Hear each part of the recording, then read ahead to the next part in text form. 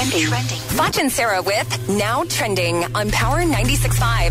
Surfers from all over the U.S. are flocking to Florida in hopes of riding Hurricane Matthew's waves. Surfers plan to save money by sleeping in their vans rather than a hotel, which is what they do anyways. That's actually a really good point. I mean, what kind of news is this? Just because it's Hurricane Matthew and they want to save money to go drive down to Florida means that they're going to sleep in their vans? They're sleeping in their... They're making a bonfire. They're roasting lizards that they find on the sand. Stop. And then they surf and do whatever else they do, and then they go to sleep in their vans. Or they just pass out on the beach. Yes. Like, I have nothing else to say. You nailed it. Like, yes. absolutely. What news is that? 100% nailed it. I don't understand that.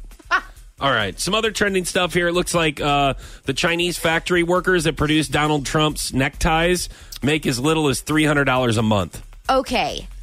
Listen. Yeah. I saw he was on, it was David Letterman. So it's been a couple years ago. But Donald Trump was on David Letterman, and David Letterman called him out about his clothes and who, like, where they were made. And so he asked Donald to look at the tie and say, okay, what does the tie say? Where is it made? It was the most uncomfortable scene to watch because Donald Trump, what do you say? I mean, what was he supposed to say? I guess he would read what was on the tag. Yes, it was so awkward. He had no reasoning for it. All right, some other trending stuff here. Chuck E. Cheese is doing away with tokens in favor of rewards cards. Come on, man. I know. I'm bummed about this. It's not like I've been to Chuck E. Cheese in a minute. You know what I mean? Yeah. It's been a while, but I'm still bummed for other people. Like, those tokens are so fun. Yeah, seems like rewards cards are something like your mom gets for Gordman's. Right. Okay. You know, here's like, that's the thing. not fun. I it's understand. fun for moms to go to Gordman's. I'm just talking about as a kid. Yes.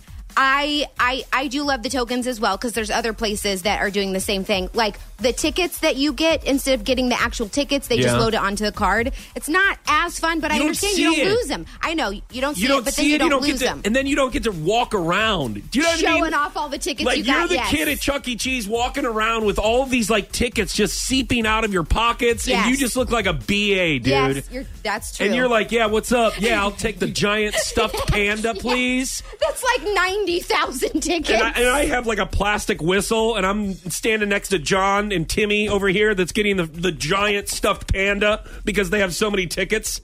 Yes. Actually, I think this is a good idea. I didn't like those guys when I was growing up anyways.